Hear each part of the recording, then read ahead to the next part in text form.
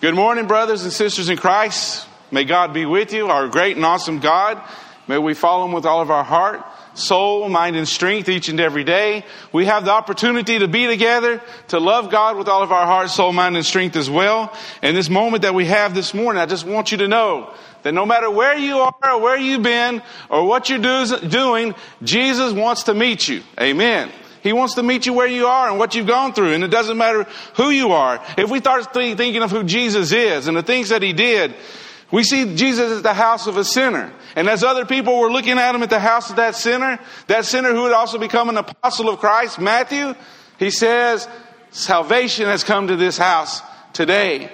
Jesus went to the house of sinners. He went to the house of tax collectors. He went to the house of the Pharisees. He doesn't matter where we're from or where we're going. He wants to meet us where we are. And I don't know about you in your life. You might be in a low point right now in your life. You may be going through some hard things in your life.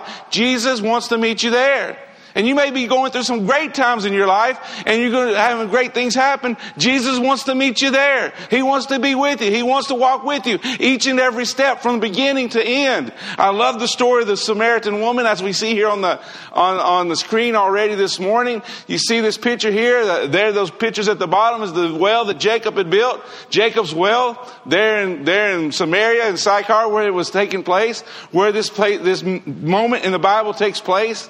And I want us to know and understand, as I was watching the TV show this week, the episode talking about Jesus and the Samaritan woman, and you see it on videos, you see it on different moments when people are showing movies of Jesus. And you see this scene of Him with the Samaritan woman. And you see His love for her, and you see His love for wanting to get to know to her and going to where she is. And I want you to know this morning, Jesus wants to take you from this world to give you what is out of this world. Amen. Man, you know how we say that? That was out of this world. Wow, you know, you go on the Wheel of Fortune, you go on one of these shows and you win on one of these things. Wow, that was out of this world. Or did you see that catch? That was out of this world. Some might be saying that this afternoon about a game also. Wow, that was out of this world. What happened? And all of these things that happened because it's something great, something greater than we can comprehend. And Jesus is saying, I want to take you from this world and give you what's out of this world, eternal life. Jesus wants to give that to us. He wants to make time for us. Open your Bibles to John chapter 4, and we're going to look and see how much He desires us, how much He wants us, how much He desires that we have a relationship with Him, that He is willing to meet us wherever we are. And your hope this morning, you might be thinking, well, I'm too messed up for Jesus to want to meet me. He wants to meet you where you are. In John chapter 4, it starts off like this. We're looking in the Word of God in verse 1. Starting in verse 3. So He left Judea and went back once more to Galilee. John 4, verse 4. Now He had to go through Samaria. So He came to a town in Samaria called Sychar, near the plot of ground Jacob had given to his son Joseph. Jacob's well was there, and Jesus, tired as He was from the journey, sat down by the well, and it was about noon.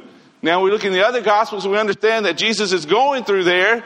They're going to want to get to Jerusalem. They're up to the Sea of Galilee, and they want to get there. Now, we got to understand a couple of things. Let's say here we are in the Sea of Galilee. Over there is Jerusalem. Rivers over here, okay? Water's over here, and here's Samaria right here. Well, let's say I'm sitting here in the Sea of Galilee in this region. Okay, well, I need to get over to there. What's the logical thing? Well, I'll just walk right over here. It's the quickest way. How many of us want to go? We want to get from A to B as quick as we can, right? Now, His disciples who are with Him, being Jews, seeing this area of Samaria here, what's their idea? Wait a minute. That's still too close. Think about it. They want to stay as far as they can from going through Samaria.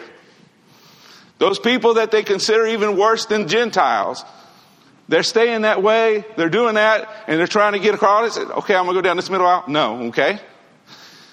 They want to go around. And as they get ready to go, Jesus says, we're going to Jerusalem, and we're going to go through Samaria. So in this process of going to Samaria, Jesus says, we're not going to go around. Going to Jerusalem. We're going to go straight through. Because we have an appointment in Samaria with somebody. I do. How of y'all have got a little bit nervous just looking at me walking around like that, okay? I know it gets nervous, right? Now look at this. Makes much sense, right? The hate was so much that they would not want to go through Samaria. Can you imagine them? I was seeing on The Chosen, it shows Jesus, the disciples there with the map showing this here, and says, well, Jesus, we can get around the river and we go around, then we can get back around to there. And Jesus says, no, we're going through there. And it says here in the Bible in John 4, verse 4, it says this, he had to go through Samaria. He had to go through Samaria. What does that mean? Jesus wants to come to us in our life. Even if it's on a road that had to go through Samaria. Even if it's on the road where everybody else looks at you and they think, who is this man and who is this person? Jesus wants to meet you where you are. And as we see this, Jesus wanting to meet you where you are, Jesus is not only wanting to meet you, he is willing to meet you where you are. Wow, what an awesome thought to know what our Jesus is ready to. Jesus is ready to meet you where you are, even though he may be tired and even though he may be hungry, because it says when he gets there to Jacob's well, when the disciples go off to get food, Jesus is sitting there and it says that he's tired and he's thirsty and he's hungry. All of these things that he's feeling as in the flesh, and all of these moments here at this moment. And as he is sitting there around noon, not only does a Samaritan coming, it's a Samaritan woman coming, where most of the women would come at the end of the day to come and draw water. But she's coming at noon all by herself. Nobody else there. Which in their culture would understand that this woman was a little bit promiscuous. This woman had done some things perhaps that the other women excluded her from. So she's going to the water at a time while she is by herself, feeling alone, feeling isolated from everybody around her to go draw water. Well, as she gets near the well, there's a man sitting there right by the well. And as he's there, she knows and sees that, wait, this is a Jewish man here. And as she gets closer to him, this man says, will you give me a drink? And what's her first reaction? You're a Jew and I'm a Samaritan woman? How can you ask me for a drink? For Jews do not associate with Samaritans. Jesus is willing to meet you where you are. It doesn't matter position. It doesn't matter color. It doesn't matter nationality. Jesus wants to meet you and is willing to meet you where you are. Jesus had to go through Jerusalem. He had to be at this well, and he had to be there at noon to talk to this woman at the well. And as we see her at the well, and as she's there and she's drawing her water and she begins to ask these questions to him, I want us to know that Jesus not only is willing to meet us where we are, Jesus is willing and wanting to reveal himself to us. Jesus reveals himself so that you may have life. He gets there to the water and she's there at the well. And as he's there at this very moment, Jesus answered her after the woman said, how can you relate with me? How can you talk to me?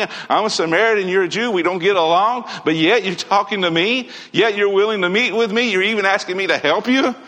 And Jesus answered her, if you knew the gift of God and who it was that asked you for a drink, you would have asked him and he would have given you living water. And she said, sir, I want some of this living water. I have nothing to draw with. This well is deep. You have nothing to draw with. Where can you get this living water? Are you greater than our father Jacob, who gave us a well and drank from it himself, as did also his sons and all his livestock? Jesus says again, everyone who drinks this water will be thirsty again. But whoever drinks the water I give them will never thirst. Indeed, the water I give them will become in them a spring of water welling up to eternal life. And as Jesus is saying these things to her, and he's expressing these things to her, revealing these things to her, he is saying, I want you to understand the gift of God that I have to offer. First of all, I'm going to give my life. I am the present. I am the way, the truth, and the life. I am the one, the Messiah. I am the one who is to come, as he will say later on. But also he's saying, I've got a present for you of living water. I have a gift to give you of eternal life. I have something to give you hope. Maybe she didn't feel any hope at this moment, in this time in her life. And we're going to see why here in just a little bit, that she probably had hardly any hope at all at this very moment in her life. And as this is going on and as this is happening, Jesus is going to be talking, hey, I'm going to give you something. I want to offer you something. I want to reveal you to who I am. And I hope that you will accept it, what I am and who I am. I want to offer you also not only the opportunity to know who I am and reveal myself and what I have to give this present, but I want you not to have to be concerned about where you have to worship it. If you're in a building, if you're under a tree, if you're by the lake, if you're in the Antarctic Ocean on a boat, you can have the opportunity to worship me. The woman says to Jesus, as he's going on and talking here, and he's going through this, and we'll see the other part here in a minute, but Jesus says this first of all. Woman, believe me, in verse 21, a time is coming when you will worship the Father, not on this mountain, nor in Jerusalem. You Samaritans worship what you don't know. We worship what we know, for salvation comes from the Jews. Yet a time is coming and has now come when the true worshipers will worship the Father in spirit and in truth. For they are the kind of worshipers the Father seeks. God is spirit, and his worshipers must worship him in spirit and in truth. Jesus is revealing himself not only as the Son of God, not as only the one who can provide the living water, the Holy Spirit of God, that would be into the people, living waters, as he says later on also in the book of John. And he's also offering her something that maybe she hasn't been able to do in a long time. You worship there, we worship there, we can't do anything. Let me tell you, sister. Let me tell you, friend. A time is coming when you can worship the Lord God, and in spirit and in truth. And the woman says, when that Messiah comes, he's going to teach us all these things. And he's going to let us know these things. And as she says, when the Messiah comes, he's going to teach us all of these things, and he'll explain all these things to us. And then Jesus says, well, that's good. I hope that happens. No. Jesus says, I, the one speaking to you, I am he. Wow. I am the Messiah.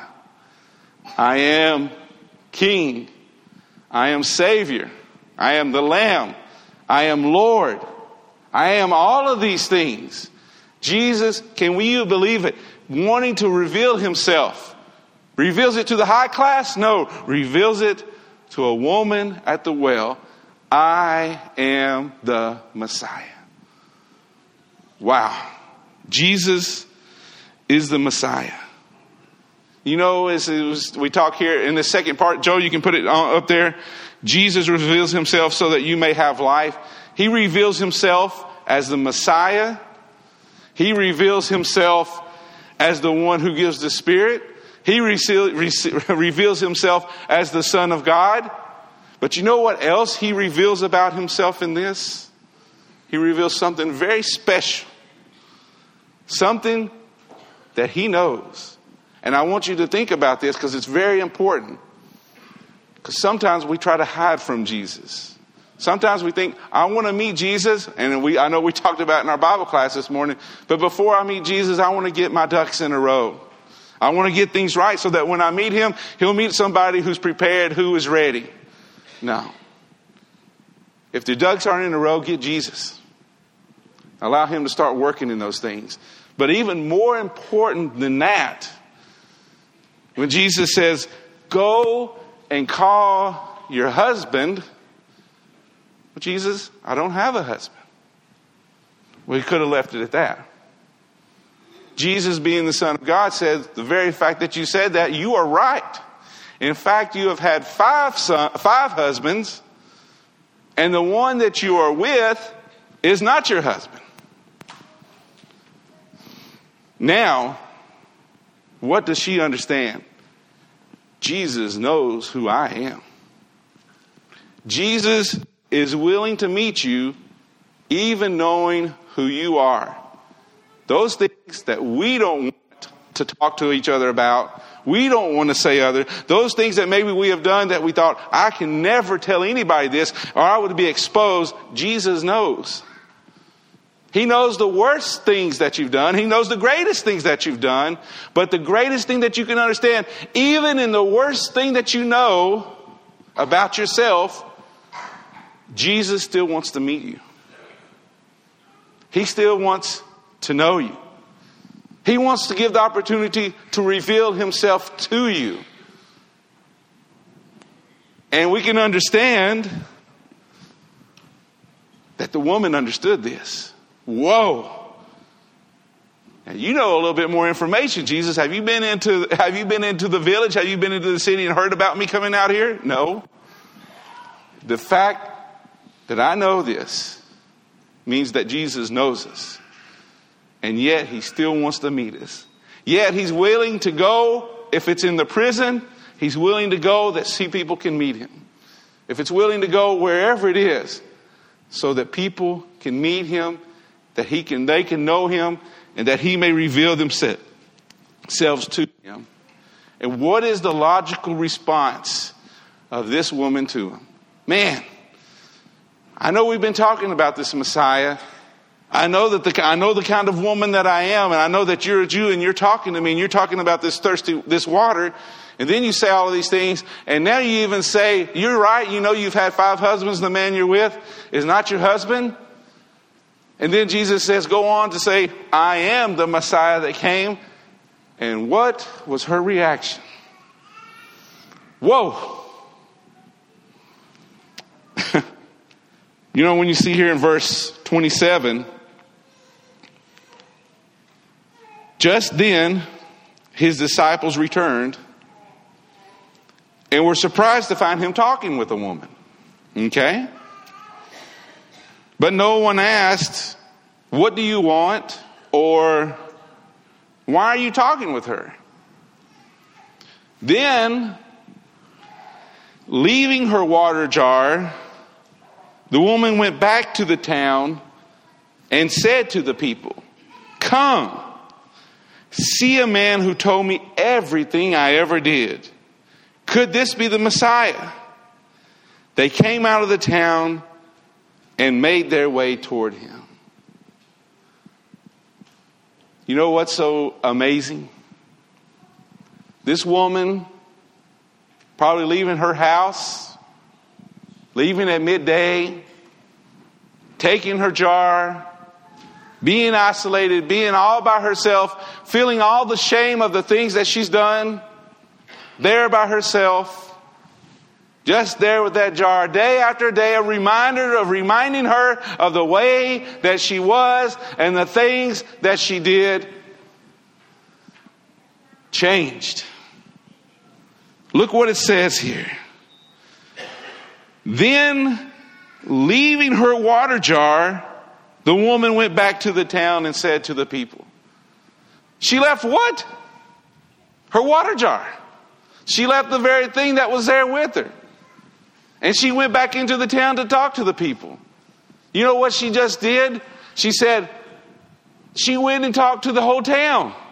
This woman who had been ashamed, who had been isolated, and all by herself, all of a sudden understanding that she has value, understanding that she has worth, understanding that Jesus is the Messiah, or getting to that understanding, and we'll understand later on that many others will come to that understanding that he is the Messiah. But at this moment, can you imagine the disciples? Your water jar's here, don't forget it. But she's already taken off. And she's not taking off because she's scared. She's taking off because she wants to go tell people about the love of God. She wants to go tell people about the Messiah. She wants to go tell people about this person that she has met, and his name is Jesus. Could he be the Messiah?